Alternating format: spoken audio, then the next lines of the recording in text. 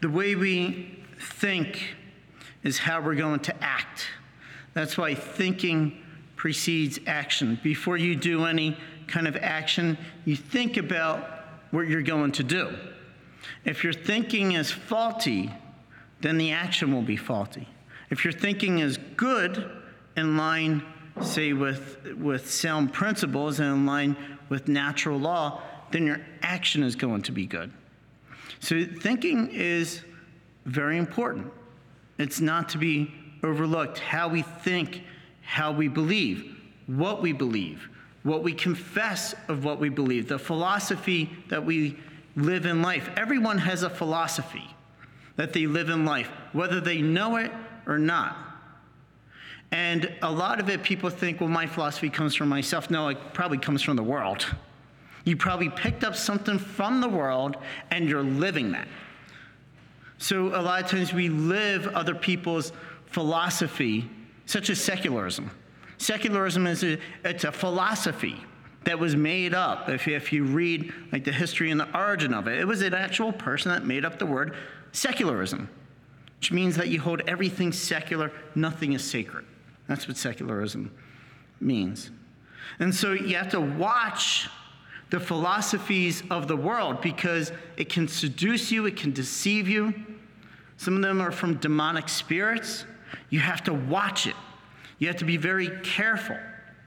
And as Jesus said, you have to be as clever as a snake and as innocent as a dove. And so you have to watch it, especially the philosophies of today, because there's so much, because we live in an information society, and things are just bombarding us left and right. And so it's so easy to fall into error today. Matter of fact, they say that all the heresies that existed from the beginning of the church are now in our modern society. All the heresies, not just one, all the heresies. So that word heresy, what does that mean? It actually means to choose something that's contrary to orthodox belief, to the true teaching. So it's contrary to the truth. It's a lie. It's a lie. So religious definition, it's a person that has willful. Now I looked this definition up actually, right before as I was eating my breakfast. Like, what does heresy actually mean? It means a willful and persistent, a willful and persistent unbelief or lack of belief in the teaching of a church, or a false belief in the teaching of the church by a member of the church. That's the thing about it. So it's not someone from the outside of the church, it's someone from the inside of the church. And if you ever study the histories of heresies in the church, it's usually by someone who's very intelligent. A stupid person cannot think of a heresy. You always know a heresy because it's very difficult to understand. There's unclarity. When there's unclarity, you know you're entering into heresy. When there's orthodox teaching and belief and truth, it's so simple that a child can grasp it. So the truths of the church are simple enough that a child could grasp it. Not the underlying meaning of the truth, but just the surface of the truth itself. Heresies are very difficult to understand. That's why it's rarely preached here, because they're very difficult to understand. It's like, well, this and that, and it's like you get all mixed up trying to figure out the heresy. That's how you know that's a lie. It's an untruth. And heresies are very dangerous because it's usually from someone in the church. And a lot of times over the history of the church, a heresy was usually by a bishop or by a theologian. So it was usually someone who's very intelligent, maybe someone who was living a so-called holy life. And then people started following that teaching, a group of people, and hundreds of people and thousands of people, until the church needed to respond by an ecumenical council. So all the first ecumenical councils of the church were responses to combat heresies in the church. because of these unbeliefs in the church that were being taught. So the first 7 ecumenical councils had to do with one question: who is Jesus? Who is Jesus? And if you think about it on your own, don't think about it on your own, because that's where you fall into heresy. Because if you start thinking about who Jesus is. So it was big in the church that they were trying to figure out, okay, Jesus is God, Jesus is man. He's divine, he's human. And so they started asking questions. Well, how divine is he? Is he really fully divine? Is he half divine? Is he a quarter divine? Does he just appear to be divine? How human is he? Is he half human? Is he fully human? And when he assumed human nature, that's a term the church uses, did his divinity overcome his humanity? Was his humanity sucked up by his divinity? Or did he lose his divinity over time? Was he divine from eternity? Did he begin to become divine? All these questions. See how you can enter into heresy? Just by asking these questions, you can really go into heresy. And they did. I actually found a book when I was in the seminary in the library to find out how many heresies were there, because we just hear about the major heresies in the early church. And how many heresies were there actually in the early church? And I think up until like the Council of Nicaea, there were over 200 heresies in the church. 200 heresies. So they were fighting heresies all the time. Even St. John's Gospel was fighting the very first heresy, which was called Gnosticism, which means knowledge, in which people believed that they had this higher knowledge, this esoteric knowledge above other people. And that was this secret knowledge, that only the enlightened could receive the secret knowledge, and no one knew this knowledge. Baloney. But you know what? It exists today in the New Age. It exists today in the New, where people are seeking this esoteric knowledge because they deny Judeo-Christianity, and so they go and seek this knowledge and these rituals and everything. And it's all by demonic spirits. It's all demons. Say what you want and what you want. Talk with exorcists. Talk with exorcists how people get possessed. Not possessed, possession's rare. But how they get oppressed. A lot of times it's through the occult, it's through New Age, it's through seeking this higher knowledge that's not the true knowledge and wisdom of the person of Jesus Christ. That's why it's very dangerous. It's very dangerous. When you start seeking knowledge, you start seeking power away from Jesus Christ. You get into all kinds of trouble. What people are into now. They get into all kinds of trouble. So don't seek it. Seek the little baby. It's much easier. It's much easier. It's much more simple. You don't have to figure it all out. Church has it right here in the Catechism, the truth. And so one of these heresies, this is the one that St. Basil, St. Gregory Nazianzen fought, St. Athanasius, St. John Chrysostom, all these wonderful fathers of the church fought this heresy. One of the most popular ones that lasted for hundreds of years, actually, and was condemned by the First Council of Nicaea, was called Arianism. And it was by a bishop. Arius was the one who formulated this doctrine. So what did Arianism teach? Arianism basically taught, it did teach that Jesus was truly a man, but that he was not truly God. I'm putting it in simple terms. I'm not going to use all the Greek terms, the homoousios and homoousios. You'll be like, Father, I name a coffee. I have no idea what you're talking about. So basically, Arius thought that Jesus had super divine powers, like Superman. Like he's got these super divine powers, but he's not God. See that? So he gets these superpowers from God, like a Superman, is able to do all these miracles. So he did not deny all the miracles and everything that Jesus did, but that it did not come from him himself as fully divine. It was a heresy. Because you take that to its logical conclusion, you start denying that Jesus is not truly God. Yeah, and you fall into all kinds of heresies. Because then how could he save us if he's not truly God? If he can't raise our human nature up to divine nature. Saying raise us up to another existence. And so this Arianism had spread all around the Eastern Church and was fought by good theologians, bishops such as St. Basil, St. Gregory Nazianzen, who in the teachings of the church, they always taught Jesus is truly human and truly divine. And that his divine origin, we could say origin, he's begotten by the Father. He's always been divine. He's always God.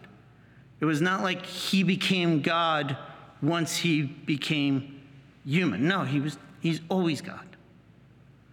And the thing is, the humanity of Jesus, him becoming human, so that means him having a human mind, human will, human soul, a human heart, every human characteristic, does not affect his divinity.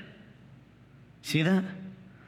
So the fact that Jesus cries when he's a baby does not affect his divinity. None of his humanity affects his divinity. He still is divine.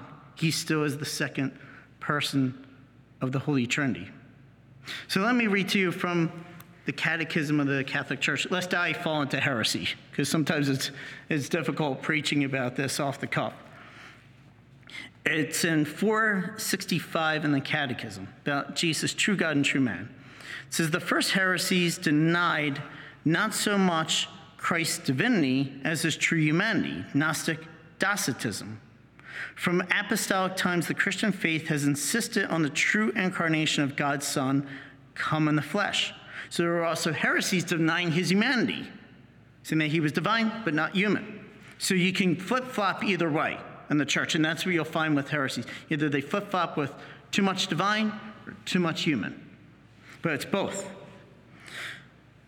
But already in the 3rd century, the church and a council at Antioch had to affirm against Paul of Samosata that Jesus Christ is Son of God by nature and not by adoption. So he taught that Jesus was adopted by God the Father. No, he was not adopted. He's by nature the Son of God. The First Ecumenical Council of Nicaea in 325 confessed in its creed that the Son of God is begotten, not made, of the same substance, homoousios, as the Father, and condemned Arius, who had affirmed that the Son of God came to be from things that were not, and that he was from another substance than that of the Father. And that's why I put it easy for you. Just think of Superman. That's who Arius thought that Jesus was a Superman. So how can we formulate this doctrine? And it says in 464, the unique and altogether singular event of the incarnation of the Son of God does not mean that Jesus Christ is part God and part man, nor does it imply that he is the result of a confused mixture of the divine and the human. He became truly man while remaining truly God. Jesus Christ is true God and true man.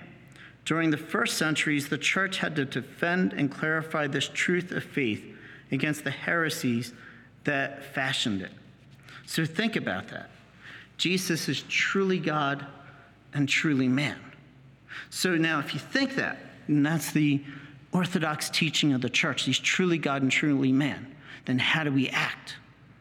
So if he's truly God, then that means I can come to Jesus with all my problems and worries and things that are human. And because he's truly God, he's truly divine, he's the one that can handle all these problems. I can't. You see that? So when you have trials, tribulations in your life, you have relationships that are difficult, or you see the world, you watch the evening news. You ever do this? You watch the evening news and you become so angry and frustrated. And you're like, God, why don't you do anything? He's God. See, that's what we should always do after watching the evening news. Turn to God. He's divine. If you don't think Jesus is divine, then you'll never turn to him. But if you believe he's truly divine, then you'll turn to him. And so you'll turn to him for everything, even for your own life. That he's divine so that he can work with me. He can heal me. He can do things I can't do because of his divine nature. Now, on the flip side, Jesus is truly human. So lest you think that, well, God is just, as you see this, the Trinity, God is just up there eating popcorn, watching, TV, and he doesn't really care about us. He's far from us. Or you could do pantheism. Well, God is the tree, so I'm going to worship the tree. No, he's not a tree. He's not a tree with a trunk and leaves. That he's human, like us. So that means he knows what we're going through. He knows what it's like to have, say, heat or cold in his life. He knows what poverty is like. He knows what it's like to be a refugee or an immigrant in another country because he went to Egypt. He understands that when you don't know the language and it's very difficult, you don't know the culture. He understands suffering. He understands what it's like to eat and sleep. He understands what it's like to work with our hands and try to make and then meet, as we say in English. He understands all those human characteristics. Jesus has a heart like ours. He has a soul, a will. He's got a mind. So as it says in Hebrews, he's like us in all things but sin. And so lest we fear the divinity of God, that sometimes people just fear God because they fear that they're going to be punished. It's fear that prevents people from going to church more than anything else. You know that? It's fear. And so what's there to be afraid of a little baby who comes to us, who humbles himself, who is fully human, like us in every way? He's got little hands, who twiddles with his little hands and his little feet, who smiles at us, who's radiant with light and joy. Notice that Jesus, both in the crib and on the cross, his hands are out. He's always willing to accept us. Even as we are, even in our brokenness, he's always there, hands out, ready to welcome us. Lest we be too fearful of the divinity of God. That's why Jesus appears as human, so that we won't fear to come to him, so that we can come to his humanity and talk to him, have a conversation with him heart to heart. And as we come to his humanity and he works with us, then he allows his divinity to heal us. So both divinity and humanity are working together with us.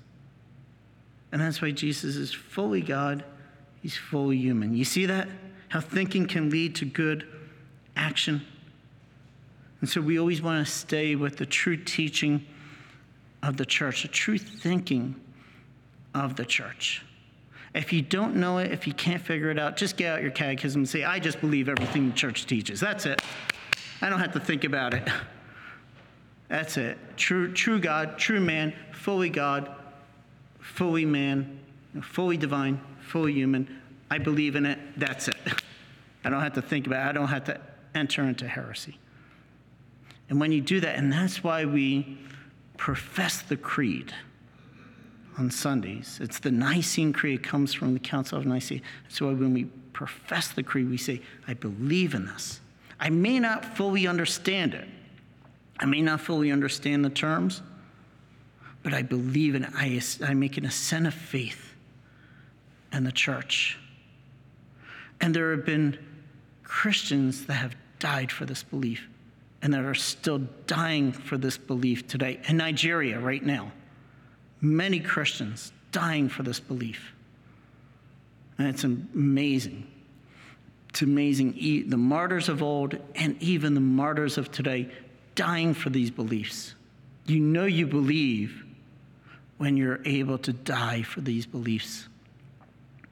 And many, and like St. Basil, St. Gregory of Nazianzen, they would have died for this belief. That they loved Jesus so much. They loved God so much. They loved the church so much.